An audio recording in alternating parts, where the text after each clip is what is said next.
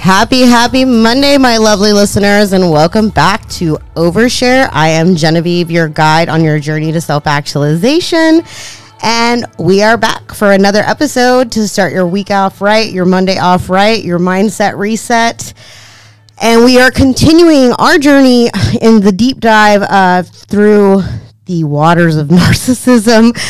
And today I'm very excited because this is something that I think we're taking a turn towards the positive, and we're going to be focusing on healing from these relationships. And, we've kind of been talking about how to identify them, the cycles of abuse within narcissistic relationships. And today we're going to talk about the journey of healing and, the light at the end of the tunnel and, the process that you have to take in order to get there. And I'm so excited to have my guest on today. Her name is Antonia Hernandez. She is a trauma therapist here in the Dallas area, and she just has such a great insight on this topic. She deals with survivors of narcissistic abuse. So I'm just really grateful that she took the time out today to come on the show and just give us her story, the stories that she's heard along the way, and again, some just great tips, tools, and tricks that we're going to be going over later on in the show to get you through kind of the hardest part, which is the healing. So with that, Antonia, tell us a little bit about yourself. Well, I have my associate's degree in professional counseling and marriage and family therapy. I primarily work with, like you said, survivors of child abuse or domestic violence. So a lot of the perpetrators are or have symptoms of narcissism, but I don't work with them. So what we're going to be focusing on is how to help clients heal after they deal with those types of personalities. I have a dog. His name is Frank. He's the best. I was going to say that. She's a dog mommy too, like me. So absolutely. And so this is a passion. I think helping people heal is so important. Having people understand the importance of self-care and understanding their childhood and how their childhood can impact their relationships as adults. So I'm super excited to be here. Thanks for having me. Yay, Antonia. I'm so excited when she did it. I kind of asked her at the last minute, and she just, like I said, I'm so grateful to have someone who, one, has a professional perspective when it comes to healing and, kind of identifying abuse and kind of the avenues that you should take or shouldn't take. And again, healing looks different for everyone, my lovely listeners. You really have to find your path and identify what that path looks like before you can walk down it. And that's why throughout the month of January, we've had different perspectives with the guests that I've had on. We had Shannon on, who kind of runs a support group. He's got that communal sense of all of these stories that he hears. And then we had Alina on last week that, it was more of a personal perspective, what she went through. And now we have Antonia, who's, like I said, she kind of has this whole new, lens to give to you, my lovely listeners, to guide you on this, I'm going to say, treacherous path, because it's not an easy one to walk down, and some people decide not to walk down it. And I've said it over and over again, healing is a choice that you have to make, and that's really the first step. But anything else you want to tell our lovely listeners? I know you're an avid, you like to frequent White Rock with the doggy, so. Very true. So what you just said about the healing part and the importance of it being a choice. Yeah. We're going to get into that about the self-care, but my form, because hearing these cases is hard, right? Yeah. There's secondhand trauma that you hear just from learning about someone else's experience. And so, my way of dealing with it, or one of the main ways, is walking around White Rock with my little dog and just being in nature. And so I'll talk about that later too. Okay.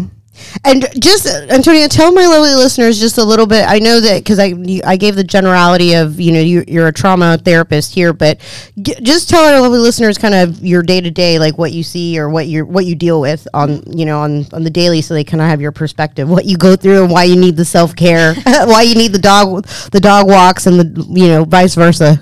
Right. So it varies. Usually I will see about, I would say 4 to 7 clients a day. Mm-hmm. I deal a lot with like I said, victims of child abuse and victims of domestic violence. And where I work, the agency that I work for, we primarily help the clients immediately following the incident. So whether that is a woman choosing to leave or a child making an outcry against the abuser, then they will pretty early on into their outcry come to see us. So what I see is the process that people take when they're healing, which takes time. I have clients I've worked with for up to 2 years. And then some, depending on their family support, which we'll get into also, the support around them, their willingness to attend and be involved in therapy. And yeah, there's a lot of things that I deal with, but primarily it's that immediate. The immediate support really is just to give the listeners an idea. So you're kind of that point of contact or that person right after the traumatic experience or the trauma or maybe the decision for them to exit a very abusive situation or relationship. And again, this doesn't necessarily is limited to a romantic relationship, obviously, because of your focus with children. I think that's really sad. Well, I was going to say sad, but I mean, there is a part of it that's sad, but it is, yeah. There's this whole dynamic that we don't realize that goes on. And I think that, it's good to have that. It's good to know that there are people like you out there is I guess what I'm trying to say, that there's someone who can deal with, an immediate response to trauma. And I feel like a lot of people out, like especially my listeners, they might not know that even exists. That help and that support out there exists for certain individuals, or if you're going through something like that there's community, there's people out there that are like you and have your job and have that are here in the world to help. So yeah, thanks for saying that. I think one of the when someone first hears trauma counselor, I always get the, oh, really? That must be so hard. That must be so sad. That's almost always someone's response. But I think one of the reasons that this job is so, more than worth it, like I said at the beginning, it's a passion because you get to see the clients. So this is after they've made their police report. This is after they've, most of the charges have been filed against the perpetrator. And so now they're trying to cope with what comes after. Sometimes the perpetrator is someone in the family that they have to learn to, balance the family structure without now. A lot of times the women have to learn how to, be the primary caregivers or breadwinners of the family. And so, even clients will be very grateful to their therapist at the very beginning because they didn't have support before. Yeah. And so that weekly hour is so meaningful to them. But I always have to remind them, you're the one who brought yourself here. You're the one who decided that that you've had enough and wanted support and are looking for it. You're the one who puts in the work every week between the sessions. What I mean? I think when people start therapy, a lot of times we have this idea that it's going to be like magic. The next day I'm going to just feel better. And it's not that, right? It's not. So much work in between that 1 hour a week. And I think it's easy for clients to forget. We're just guides. Therapists are just guides. Everyone that comes to see us, they're the ones putting in the work. And I always make sure and tell the clients that too. Especially, I work a lot with the Hispanic population. And so the cultural stereotypes that surround mental health in the first place, I think, in lower socioeconomic statuses to begin with, being able to have therapy is a privilege, I think. Or not necessary or not real or not needed or, seen as weak, I think. Absolutely. And just not, I don't know what the word I'm trying to think of is, but just kind of like frou-frou, like it's not real. Like they just suck it up and deal with what you have to deal with. And I totally get what you're saying. Or like what happens in the family should stay within the family. So we shouldn't, we shouldn't talk about this or tell the police especially or report this. So I think that's one of the things that, especially with all population, I mean, I'm going to just say this right now, trauma and narcissism and abuse happens any socioeconomic status, any race, any religion, any gender, I mean, everywhere. So, but the population that I work with, I feel more comfortable speaking on them because that's what I see every day. It's what you know. Yeah, it's what I know. And I absolutely think that clients are the ones that hold the power of change, because if you're not wanting it, there's nothing we can do as therapists. And you know, that's one of the experiences that I had to learn along the way too, was when clients stop therapy, they just stop coming, you feel a sense of blame, especially at the beginning. And then you notice that, like, a lot of times clients come back, they just weren't ready in that moment to start.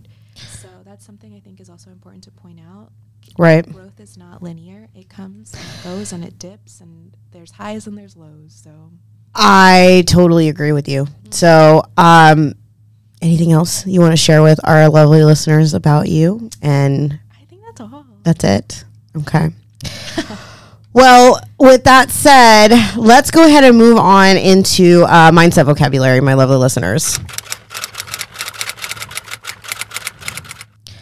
All right, so I totally geeked out this weekend about this whole show outline that I did for this episode, and I kind of struggled a little bit, but it kind of just popped in my head. I've shared with my lovely listeners that I have gone through a divorce, and I went through a very emotionally abusive relationship with someone who was, again, very high on the narcissistic spectrum fairly quickly after my marriage ended. And I think this was something that really resonated with me, especially when I was going through, the deep trenches of healing and trying to get over my personal issues with, just the course of my relationships and trying to find who I was. I don't think we can really talk about healing without talking about trauma bonding. And this is so essential when we're talking about narcissistic relationships. And again, we've kind of talked about the spectrum of narcissism. Overshare is not advocating that everybody running around has NPD or narcissistic personality disorder.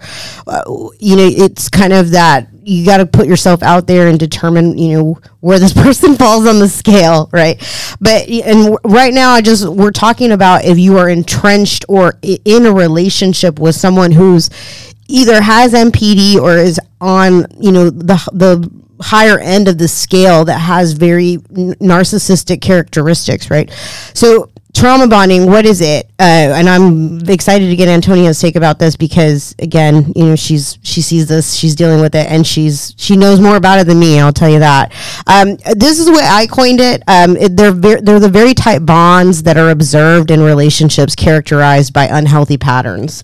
So things like inconsistency, invalidation, dehumanization, passive aggressiveness, criticism, silent treatments. We've kind of talked about this in the cycles of abuse that we did last episode. So again, all of those things, you actually feel more bonded to the individual that you're in the relationship with, which is crazy. And I hate saying that it's crazy, but it's crazy in the sense that you don't know it. Like it's hard to see it when you're in it. You have to remove yourself from that. And we'll talk about that in tips, tools, and tricks. But I really want to focus on trauma bonding. And what's your definition of trauma bonding, Antonia?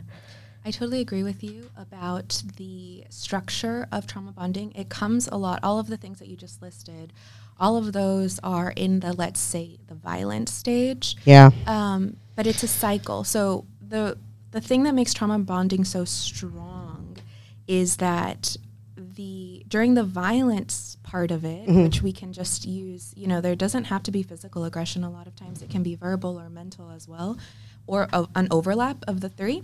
But what happens is the nonviolent part of it, the gifts, the love, the affection, the attention, the I'll never do it again,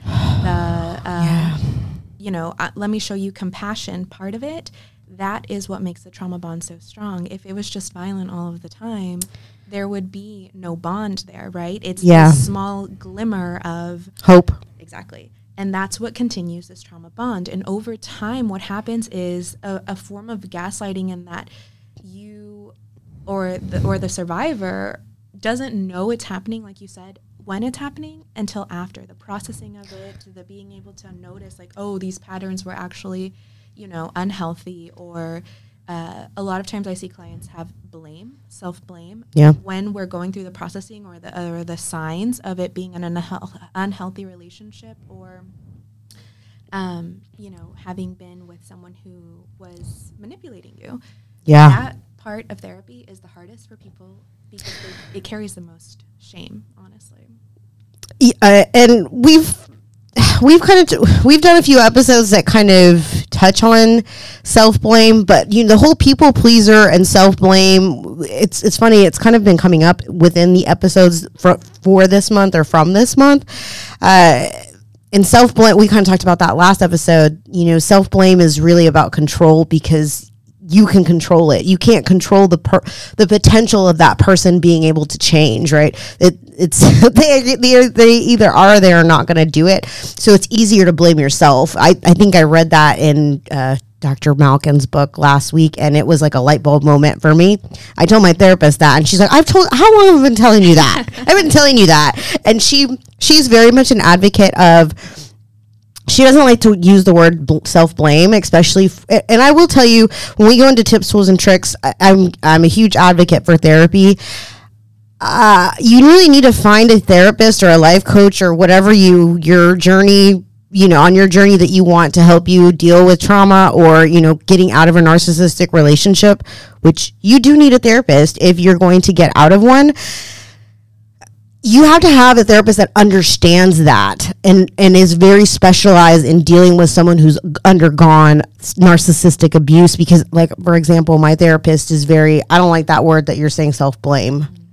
Mm-hmm. She's like, you have to understand that you're not blaming yourself. You're just really holding on to that, piece of control that, you can determine that, and you're putting it on yourself. Like, you're being hard on yourself when, in reality, you just don't want to deal with the possibility of having to let that person go or, losing that person out of your life, because it's easier to do it to yourself. Mm-hmm. It's easier to do it to yourself, which is sad too. It's kind of a sad thing you have to really come to a realization with. But anyways, I also wanted to talk about, I wanted to get your take on this, Antonia.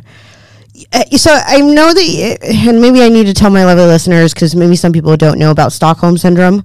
I thought that this was kind of, and I've been getting a lot of, because I've been doing a lot of reading lately, and some therapists and some experts and some researchers, they liken Stockholm Syndrome to trauma bonding, and some disagree, some don't disagree. So what do you think about that? Well, why don't you tell people what Stockholm Syndrome is? So Stockholm Syndrome is something that was first studied in Stockholm, Sweden, mm-hmm. When there was a hostage situation that happened. And when the hostages were released, what researchers found, or what the community found, is that they felt attached to the person that was their captor. Their captor. Their captor. And so people started studying it after that, about how when you need someone for everything, your safety, your sense of, am I going to survive today? That's sort of, it is a trauma bond, in my opinion. It is. Okay. So you agree. You think there's nuances to, the abuse, the level of the abuse, or who the perpetrator is, let's say. But it is a trauma bond. I mean, that's what happened in that situation. I just want to throw that out there, and I'm glad Antonia's here so that she gave my lovely listeners kind of some background. But again, there's all of these moving parts, right? And there's so many analogies or, things that are similar to a trauma bond. And just to even break it down, maybe even further on a more basic term, this was something that I read from Dr. Craig Malkin. I keep saying his name over and over and over again. And again, my lovely listeners, if you go ahead and do some research. Another one of my go-to doctors, and she is a doctor on YouTube, is Dr. Ramani, and she's really great. She's got tons of YouTube videos, and I know you guys like the short and sweet stuff. So, she gives you nice little short videos about all this stuff, and she's great. But Dr. Malkin likened a relationship with an abusive partner to a gambling addiction. I thought this was so interesting. Okay, so the person the person is being abused is focused on the positive and waiting for the next positive. And maybe this is the same thing as like the hostage situation, because I guess maybe they're looking to that person for their next meal, for their next ability to move or go somewhere or do something, right? So there's a psychological effect like gambling. So the moments of tenderness and intimacy are unpredictable. So you don't know when it's going to happen. You don't know when you're going to get it, but they are so intense and fulfilling that the victim winds up staying in the hopes that a moment like that will happen again. So think about it, my lovely listeners, like a slot machine, right? You're sitting at the slot machine and you're putting the coin in, and you know maybe at some point you're going to hit the jackpot, right? So you just keep putting the coin in, you keep pulling the lever, and it's this intermittent reinforcement, this possibility of this inconsistent reward that keeps you going. And that's kind of what a trauma bond is. You're putting that coin in that slot machine over and over again, no matter how ugly the slot machine is to you emotionally, or even physically abusive to you, or, you know, mean to you in the sense of like putting you down, devaluing you. We've talked about devaluing on the last episode. So I thought that was a very good visual. I'm a visual person. So what do you think about that, Antonia? I totally agree. I think that inconsistent positive reinforcement is exactly what creates a trauma bond. That hope for better, that hope that this person can change, that hope that you can be the one to change them. And interestingly, trauma and abuse are the foundation for addiction, right? Yes. So we see people with gambling addictions, substance abuse addictions. A lot of time that comes from, having experienced abuse, and then that forms your personality later on, which, has a lot to do with those attachment styles that we talked about off the air. Yeah, this is the next point. We're getting there. we're getting there. Ahead of myself. No, you're good. So again, to my little listeners, that intermittent reinforcement is so intrinsic in the trauma bond. So if you find we'll talk about it in tips, tools, and tricks. I don't want to get ahead of ourselves. The last thing I wanted to talk about in mindset vocabulary is attachment styles. And me and Antonia were talking about this last night on the pre-show call.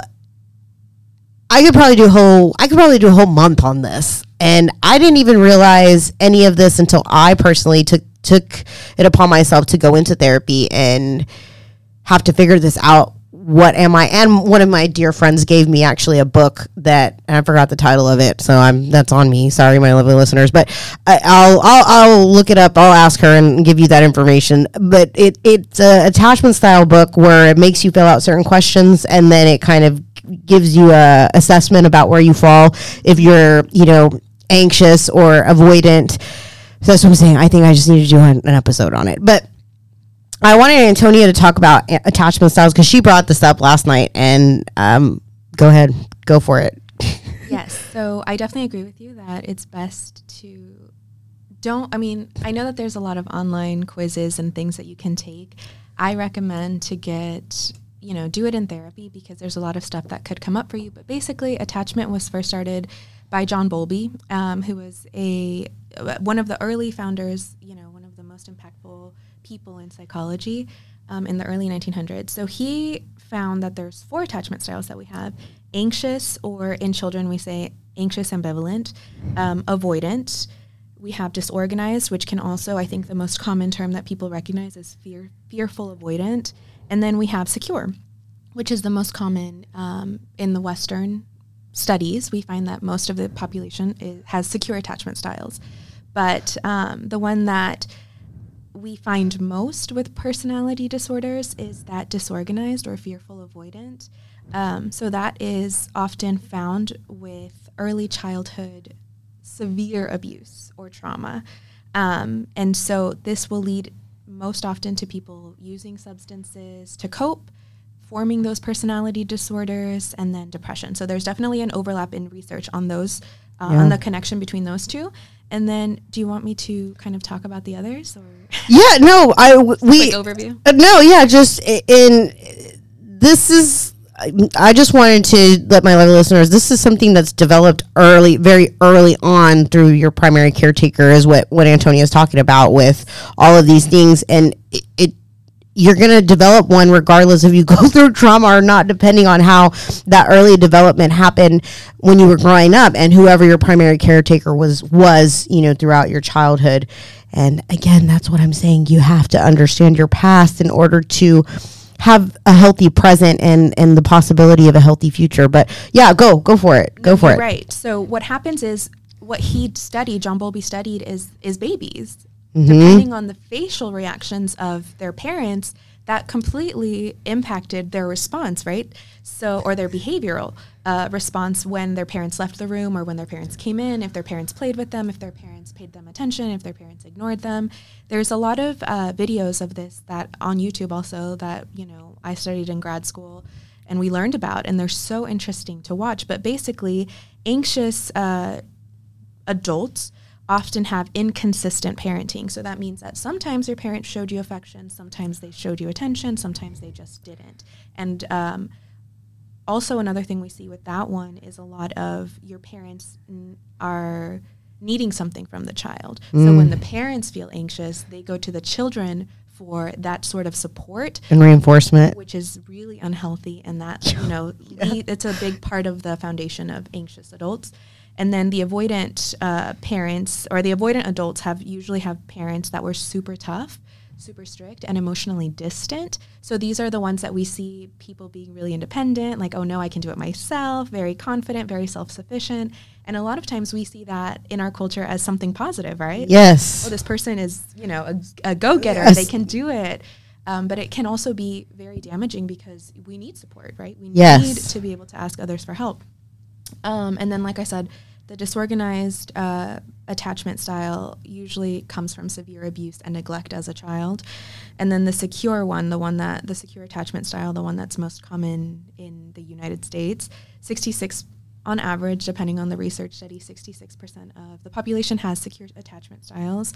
And this is when you feel safe as a child. You have comfort. You feel support in exploration. When you fall, your parents don't, oh, let me help you. What can we do? They kind of let you figure it out. Exactly. That's exactly right.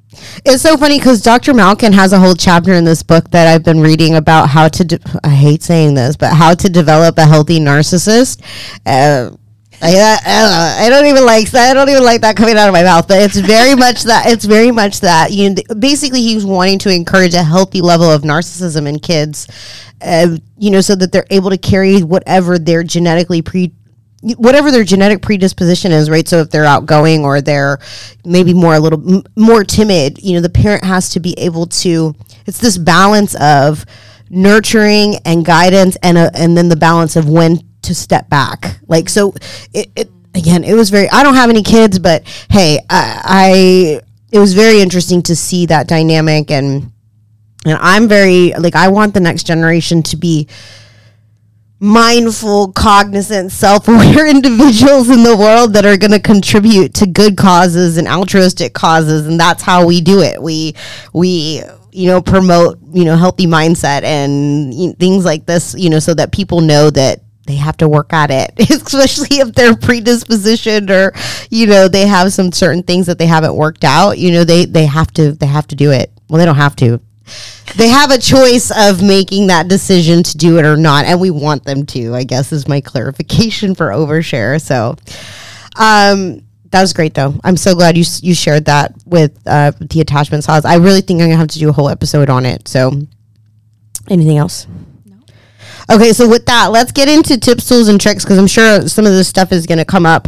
And remember, we're talking about how to heal after you have ended the relationship with a narcissist, okay? And I am going to tell my lovely listeners, and I'm just speaking personally, this is such a hard thing to go through. And probably one of the reasons I started this podcast, because I felt, and again, Antonia can kind of give me some feedback on this, but I literally felt like a primitive feeling of devastation when this relationship ended. And honestly, my lovely listeners, if you're wondering if you've been in a relationship with a narcissist, if you feel that way after it ends, that's a pretty big red flag that you were involved with a narcissist. And like I said, it's one of the reasons why I started this whole endeavor with the podcast, because I can help people push through that and know that there is hope after that, and the healing, because you hear it all the time, even if you do start therapy, they tell you, oh, it's going to be fine. It's always that reinforcement of it's going to be okay. But there's a part of you that just doesn't believe that.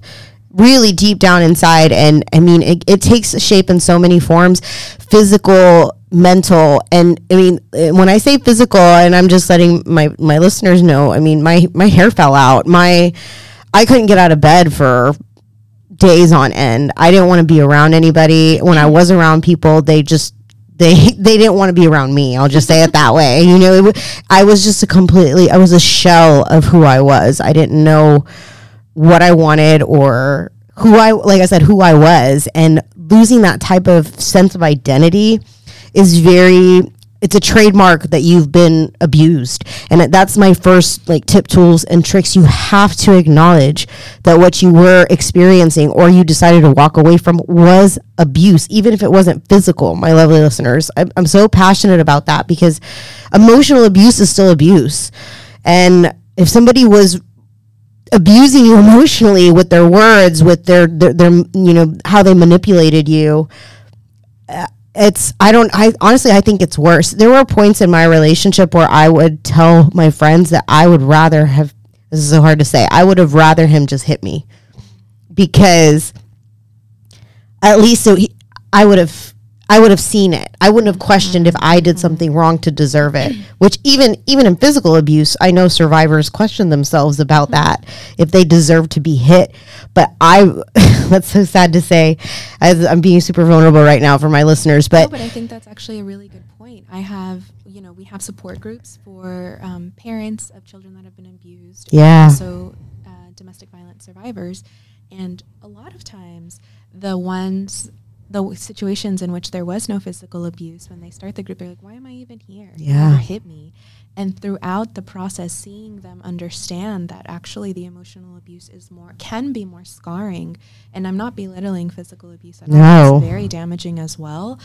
But because there is a whole other layer to the mental understanding, the logic behind emotional abuse, even criminally, right? Those cases aren't really pursued because there's no, quote, evidence. And so I think that this is one of those parts where you're right. I mean, it's harder to process because a part of you thinks like, oh, well, it didn't happen, or maybe I'm exaggerating what happened. So that's part of that manipulation process that narcissists use too. It's like I said, it's awful. And I really don't tiptoe around that part of it. The fact that, healing is a lot of shadow work. And I coined that, well, I didn't coin that term. Therapists and researchers have coined that term. But there is a lot of things that people have pushed down into their, core where they haven't dealt with it. And again, you go back to having to understand where, why you are the way you are, what got you into this relationship, because you have to take accountability for yourself, because that's the only thing you're going to be able to change, my lovely listeners. And it's this really weird balance of being accountable, but, being easy on yourself and, giving yourself the credence to feel how you feel, because your feelings are valid. You're entitled to feel how you feel. And, one day you're going to feel great, and one day you're going to feel crappy, and one day you're going to feel, mediocre. And it's this roller coaster of emotions. And that's why I highly, highly encourage you, if you are, walking away from, maybe being married to a narcissist, or maybe a narcissistic parent or sibling or a friend even, or maybe you've been surrounded by narcissists all your life. The therapy is invaluable. I don't think I could have done it without my therapist. And again, that's where you're going to figure out your attachment style and why you have kind of walked down this path or wandered into the cave of a narcissist, so to speak. And, so the other thing I wanted to give my listeners for like a tip, tool, and trick is to be mindful. Mindfulness is of what is going on right now, especially in narcissistic relationships. The survivor really goes through this cycle, or this phase of future faking is what I like to call it. So again, we go back to the hope of this person changing, right? Remember we talked about the slot machine, the intermittent reinforcement. You have to quit thinking that this person is going to change, right? What do you think about future faking, Antonia? I look at it, or I call it, I mean, I know that's exactly what it is, but I call it fact versus fantasy. Yeah. Right? So stick to the facts. Let's not focus on the fantasy, because we can always have that what if, well, maybe next time, or, you know, I did it this time, I caused it. So focusing on the fact, what really happened, which can be hard, but making a list of what are the facts, what did I experience versus what are the fantasy parts, what are the justifications that I've made for this person. Yeah. That's a good way to start. And that's one of my tips. What's one of my tips here is make a list of everything your narcissist has done to you or did do to you. Everything. The whole, and you will be so surprised when you sit down and write the list and you read it back. And this is honestly pretty much in any type of therapy, because that's why therapists make you write things down, because it's like in your brain. Love journaling. It's just like as you can. It's weird because when you think about it in your head, you think, oh, this is okay and this is okay. But I promise you, my lovely listeners, when you take the time to, let's say, write your this list of, all these awful things that this person did to me emotionally, physically, whatever it is, put it on the list, and then you go back and read it. It's like a light bulb moment, because you just can't. There's a part of you that just didn't want to accept it.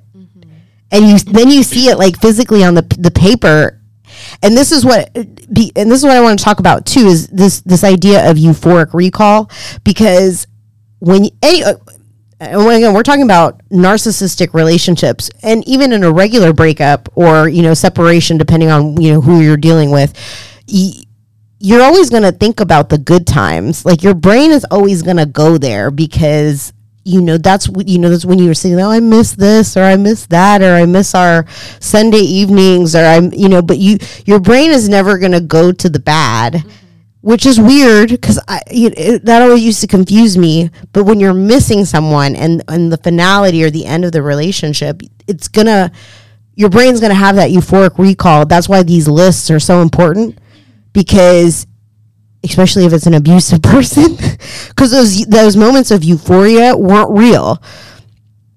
They weren't real. It's so hard for me to say that. They weren't real. They were not real. My lovely listeners, the euphoric, nice, beautiful moments with your narcissist were not real. And these lists, whenever you feel that way, when you want to pick up the phone and text him or her and reach out to him, that's what these lists are for. For me, and I'm speaking personally, what do you have?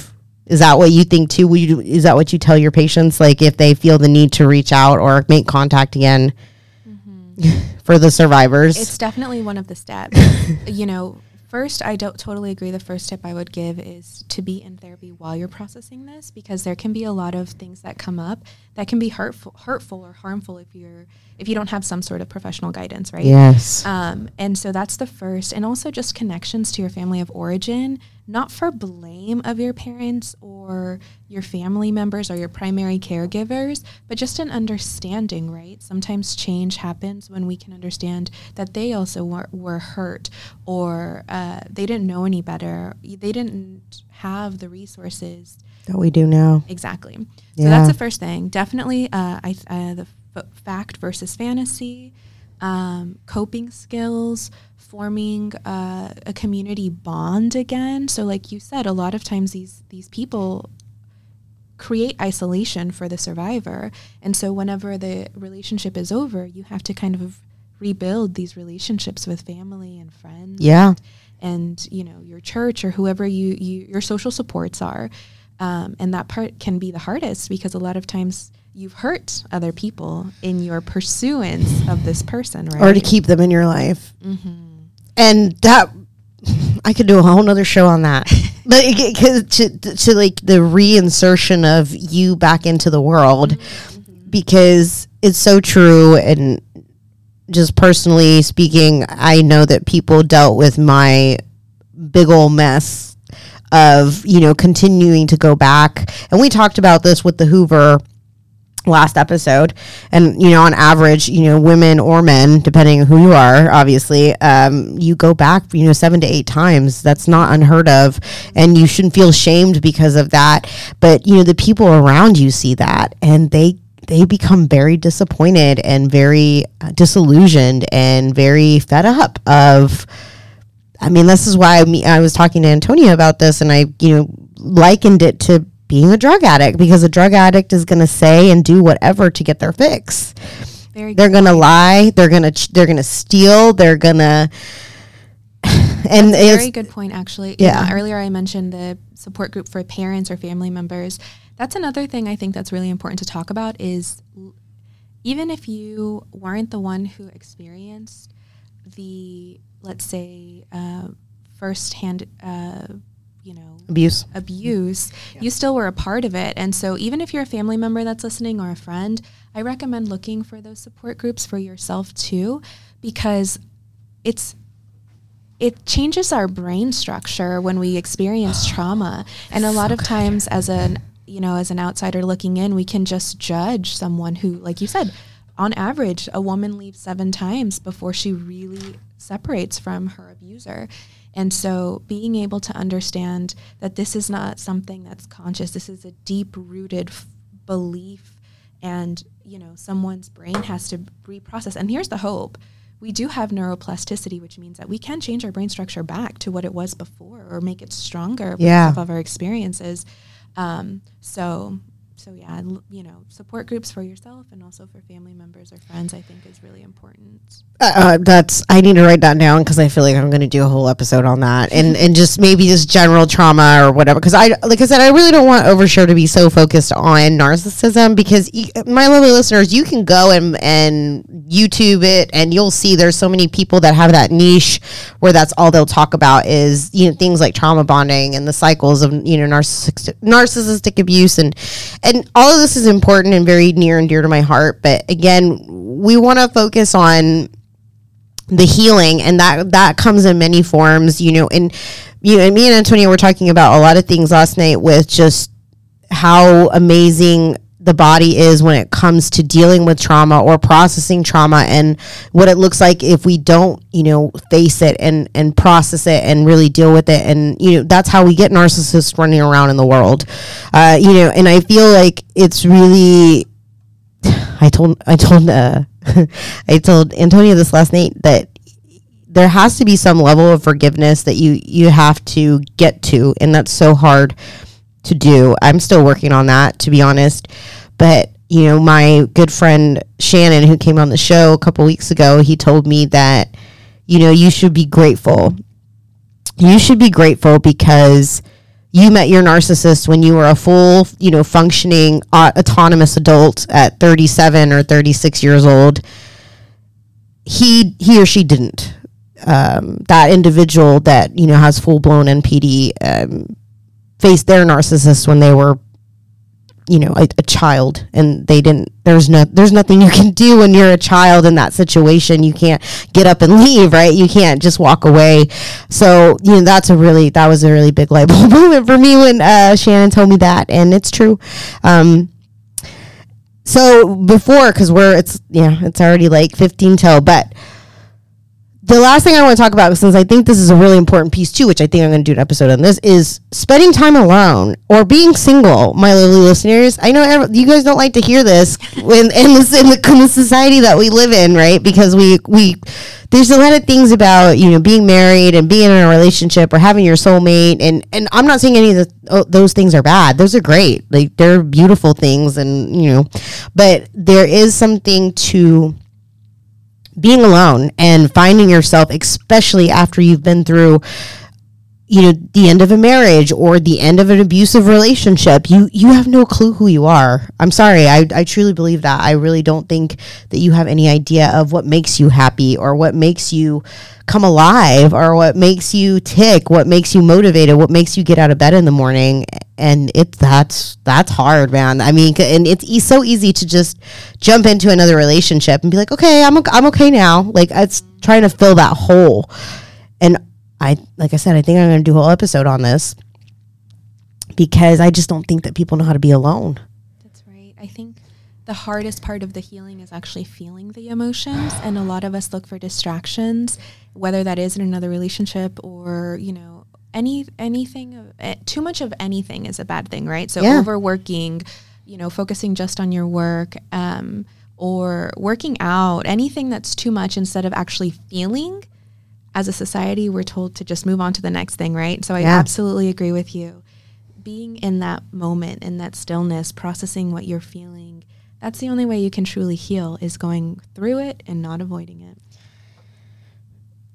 That's what therapy is to everybody. Hey, that's what therapy is too.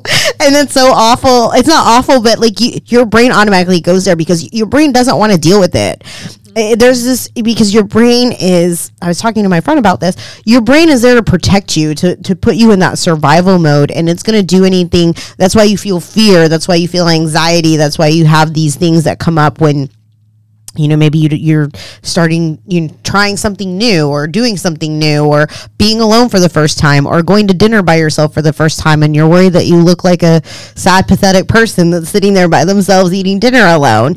Your brain is going to make you, it's going to have those neurons and the chemicals like saying, oh, no, don't do this, don't do this. Amygdala. Yeah, that's so true. So this is part of something I work with all my clients on, is how our brain can be affected following the trauma, and then how our brain influences our processing of the trauma. So what that part of our brain that you're talking about, that fight, flight, or freeze, is the amygdala. It's the first part of our brain that's formed when we're inside of our mother's wombs. So even as babies, if you're in your mom's womb and you're hearing abuse around you when you're inside of the womb, those babies are born with bigger amygdalas. So it really impacts, like that's what I'm saying, trauma in the brain. There's so much research out there about how impactful it can be. But when our amygdala is on, our prefrontal cortex, the part of our brain that handles logic and understanding and deep thought processes, is off. So yes, that part is stronger. When we're in the emotions, when we're scared or anxious, those are going to be more impactful. They're going to be influencing our thoughts. We're not going to be rationalizing in those moments. So another thing that's really important in the tips and tricks is slow down your breathing. Yeah. Do deep breathing exercises. That really helps with turning off the amygdala and turning on our prefrontal cortex. You all heard it. I've been trying to meditate in the mornings. Just and y'all, it's hard. I'm not gonna lie. Like it's just to sit still and have everything off. And I'm a big diffuser person. I like to have my diffusers on and my candles, and just sit there in silence. It kind of starts my day, and I've only been able to do it right now. The max is like 5 minutes that I've worked myself up to being able to truly meditate and be quiet and be still. And like I said, it sounds hippy dippy, but it's very.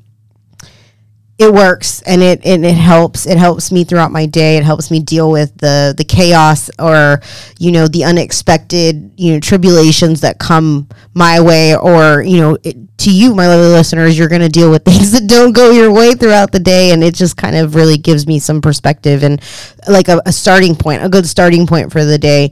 And especially with the breathing, if I get frustrated, I see myself or find myself breathing or just taking a minute and be like, okay, like I just need to chill out. Like I just need to sit and just take a couple breaths, and then I can, let me tackle this, because you get really worked up. You can get very anxious. And again, those are some things you have to figure out in therapy, what your triggers are, Absolutely. and what sets you off, what doesn't set you, all those things come up, and you start being more conscious of this. And we talk about that with self-awareness, because you have to understand that you have those moments in the day where you like, why am I feeling like this? Mm-hmm. Ask yourself that, my lovely listeners.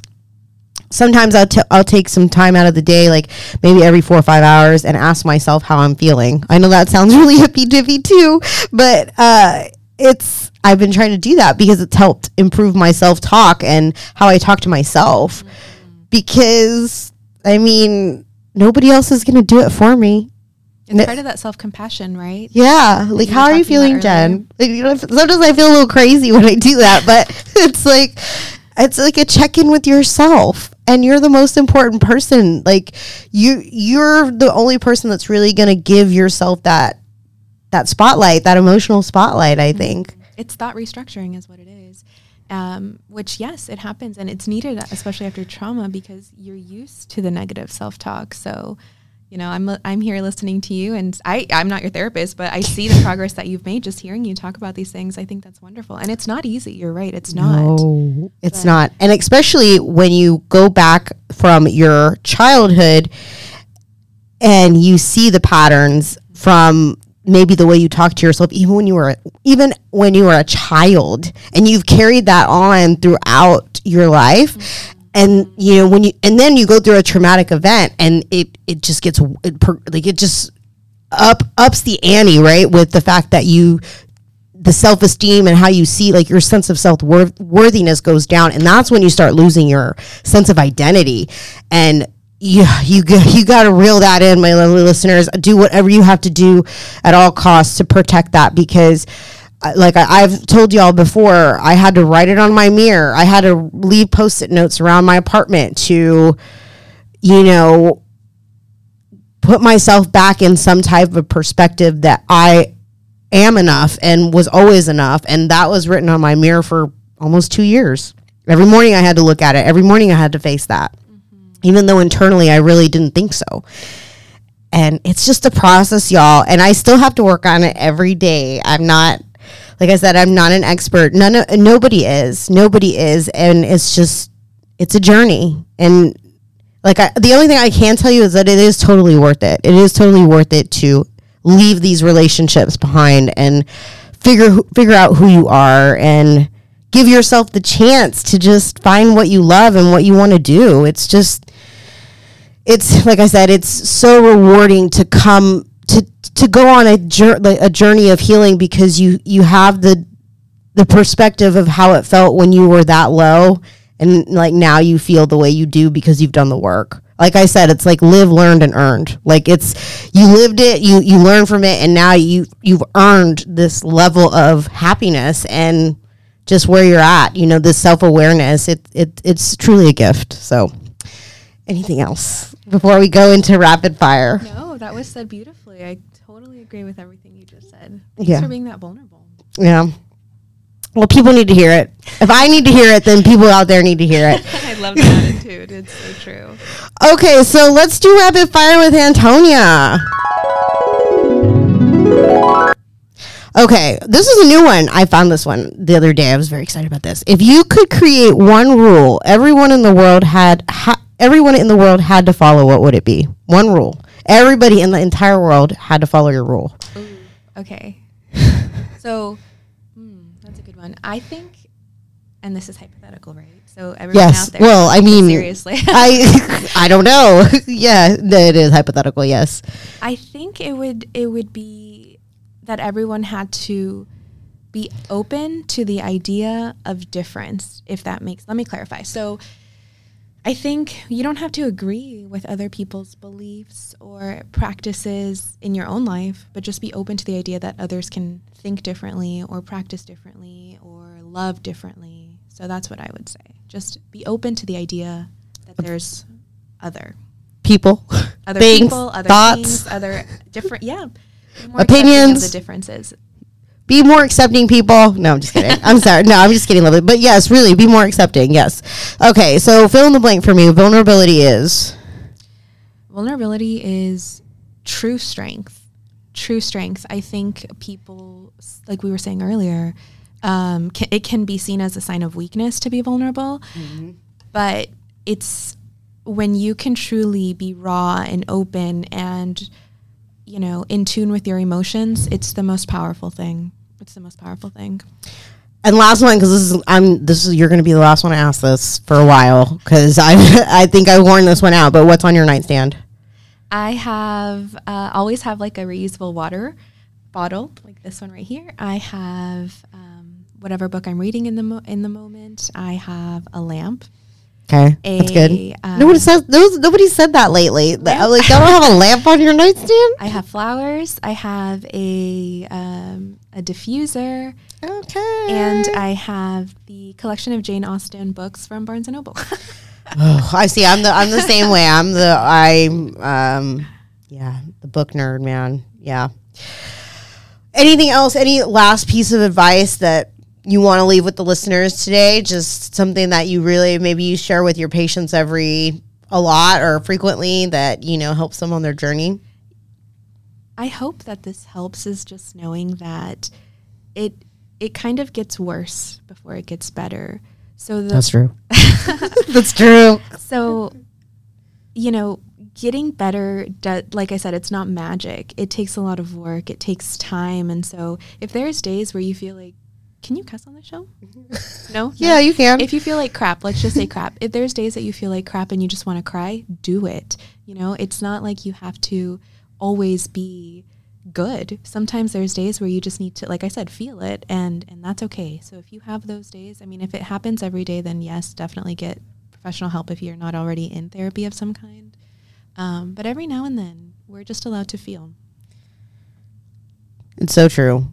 Like, I think I said that earlier. Your feelings are your feelings. Like, you need to, oh gosh, that's what therapy is. You have to sit with them and identify them, and, they're uncomfortable, and they're so uncomfortable. Anger and sadness are bad, quote, bad emotions, but they're not. What's that movie with the girl with the? Yes, watch Inside Out.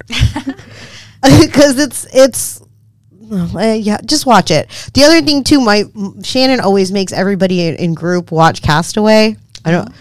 And so, especially if you've just gone through a divorce or maybe left like a narcissistic relationship, I'm sure a lot of people have already seen it, but you have to rewatch it and really think about it in the sense of like what Tom Hanks goes through. Anyway, it's weird. I did it and it sounds hippy dippy, but there's some movies like that really, I don't know. Like I said, when we suffer and we go through pain and we go back and like I started watching Family Matters again, and it's so funny. Like, it sounds like a quirky show, which, it is. They don't make shows like that anymore, like late 80s, early 90s, right? Man, the good old days, But it's so funny. You see some of the same issues come through again and again. Mm-hmm. And, now that you get older, you kind of reassess. Like, you have a different lens. And some of the things are like, wow, like that really makes sense. Or like, wow, that's really poignant. Or wow, that's really, that really stuck with me. Anything else? No. I think I just recently had that with The Sopranos. I rewatched that. Oh, yeah. I watched it through a different lens. So, yeah, I think you're right. Our experiences kind of shape our influences and our beliefs. So I agree with you on that one. I also just wanted, before I wrap up the show, today's MLK Day. I do have my little soapbox here, and I'm just going to, I really hope everyone, they're really coining it as, not a day off, but a day on. That's kind of been the term or, the terminology they've been using, which, I totally agree with. But I really, what I want to bring home is that we can't really move on if we don't identify what was wrong in the past. And I'm not going to get on a political soapbox right now. What I can say is that it all begins with you. And we've talked about this throughout, the start of Overshare and even now. This is what's going to help people, bring this concept of identifying the past, and, then you can heal. Then you can, move on and make changes. If people do that on a personal level, if you really focus on yourself and bring that self-awareness home, it's gonna change the world. And I don't care who says that, like if I'm being hippy dippy about that, but I truly believe that. And that's what I feel is the problem, the reoccurring problem, that we have these, like today's MLK Day, and people are going to, post all these quotes and say all these things and, honor Dr. King's legacy, which of course we should, but it isn't what we say today. It's what we say tomorrow and for the rest of the year, and what we do for the rest of the year, and how we can put more love into the world and talk about self-awareness and talk about mental health, because the universe and the world is shoving it in our face right now, my lovely listeners, with COVID and, isolation. And we have to come together, and we have to, like Antonia says, if her rule was really enforceable, acknowledge our differences and embrace those differences and find vulnerability in those differences. Like I've said before, it's hard to hate people close up. So just give people an opportunity to tell their story. And I just wanted to point that out. social change and, a really, hard social change is going to happen when individuals take responsibility for themselves. So just work on your self-awareness. And if you're in a relationship with a narcissist or thinking about leaving a narcissist, just do it. I'm telling you, you're gonna be so grateful. It may not be tomorrow, it may not be in a week, but I promise you, you're just gonna be so elated and happy that you did it. So with that said, check me out on Instagram. It's overshare.podcast. I reluctantly have downloaded TikTok because of my friend. So I will be making some TikTok videos. I don't care what I have to do to make y'all listen to the hour-long show. I will do it. So please, please, please check me out on TikTok. I have the same handle. It's overshare.podcast. I'm on Facebook as well. Please check me out on Spotify or Apple Podcasts. Leave me a rating. Leave me a review. I love to hear from y'all.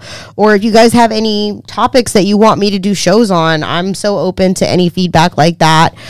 So I just want to let my lovely listeners know that there will not be a last episode for the month. So let me just...